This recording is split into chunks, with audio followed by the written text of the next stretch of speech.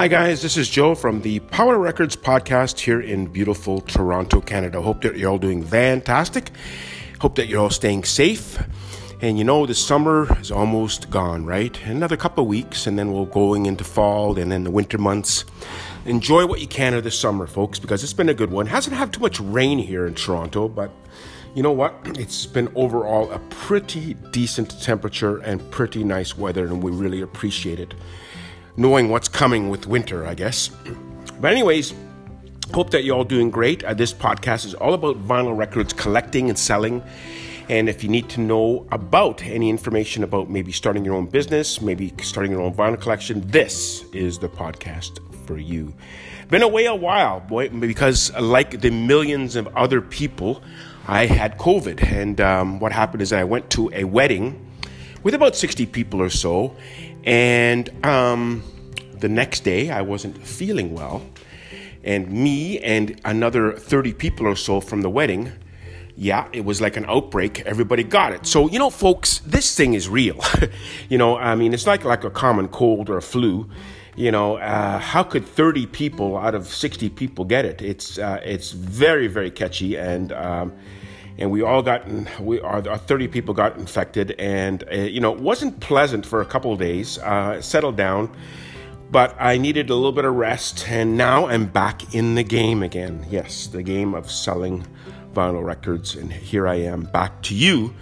And I'm sorry I was away, but I'm back now. And today I'd like to start and talk about step number 7. And I hope that you listened to all the previous steps about starting your own business on vinyl. I hope that's helped you. But step 7 is all about packaging and shipping your item. Very important step. Now, some people out there believe that it's good to put a record between two pieces of cardboard and send it out like an envelope. That doesn't work.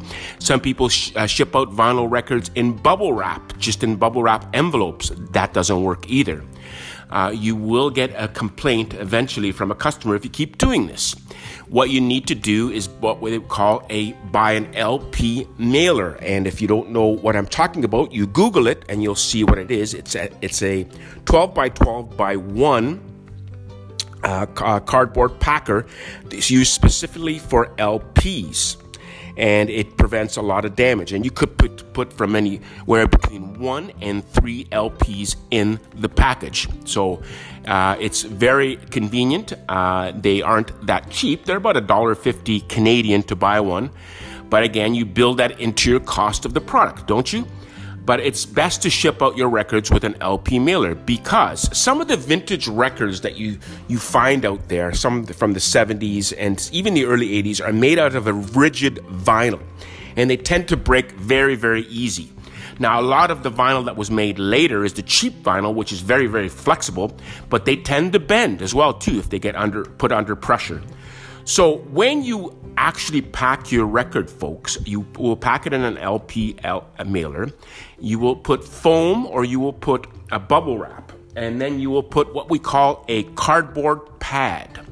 The cardboard pads are also available from the supplier that ships you the LP mailers. They also have them, most of them do. And it's a 12 by 12 piece of cardboard that goes on top of the package. This is in front, where you close where you fold your LP mailer. You put the pad under that. Now, the reason for that is because the tendency for customers that receive records is they want to get their little X-Acto knife and cut open the package with a scissor or X-Acto knife. The LP pad or cardboard pad will protect it from damage, so you have to put something there. You can also fabricate that. They don't have to be that thick. You can get cardboard from a market or maybe from your workplace, and cut it up and put it inside your package. It doesn't have to be a brand new piece. You can just make sure there's protection there for when the customer opens up the package. Very important. And then you make your little label.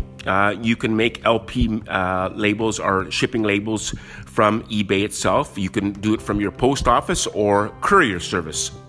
Now, it's very important, folks, that you provide a tracking number when you ship your LP. I mean, why would a customer buy something for $50 or so and not get a tracking number? It's not fair to the customer. They should know exactly where their LP is. So it's very important that you put in your tracking number when you reply back that your customer has the product shipped. When you ship the product to the customer, put in your tracking number and say that it's been shipped. This way, and you can also put a comment saying, if there's any problems, let me know. This way, it prevents them from giving you negative feedback right away. At least you've developed that relationship, and they'll be more hesitant to give you negative feedback. They'll send you an email if something's wrong because you've been in touch with them already. And it's best that you give them a little comment and say, hey, your record's been shipped. Here's your tracking number. You'll receive it in 5 to 10 days or so. And that way, they know you're on top of it.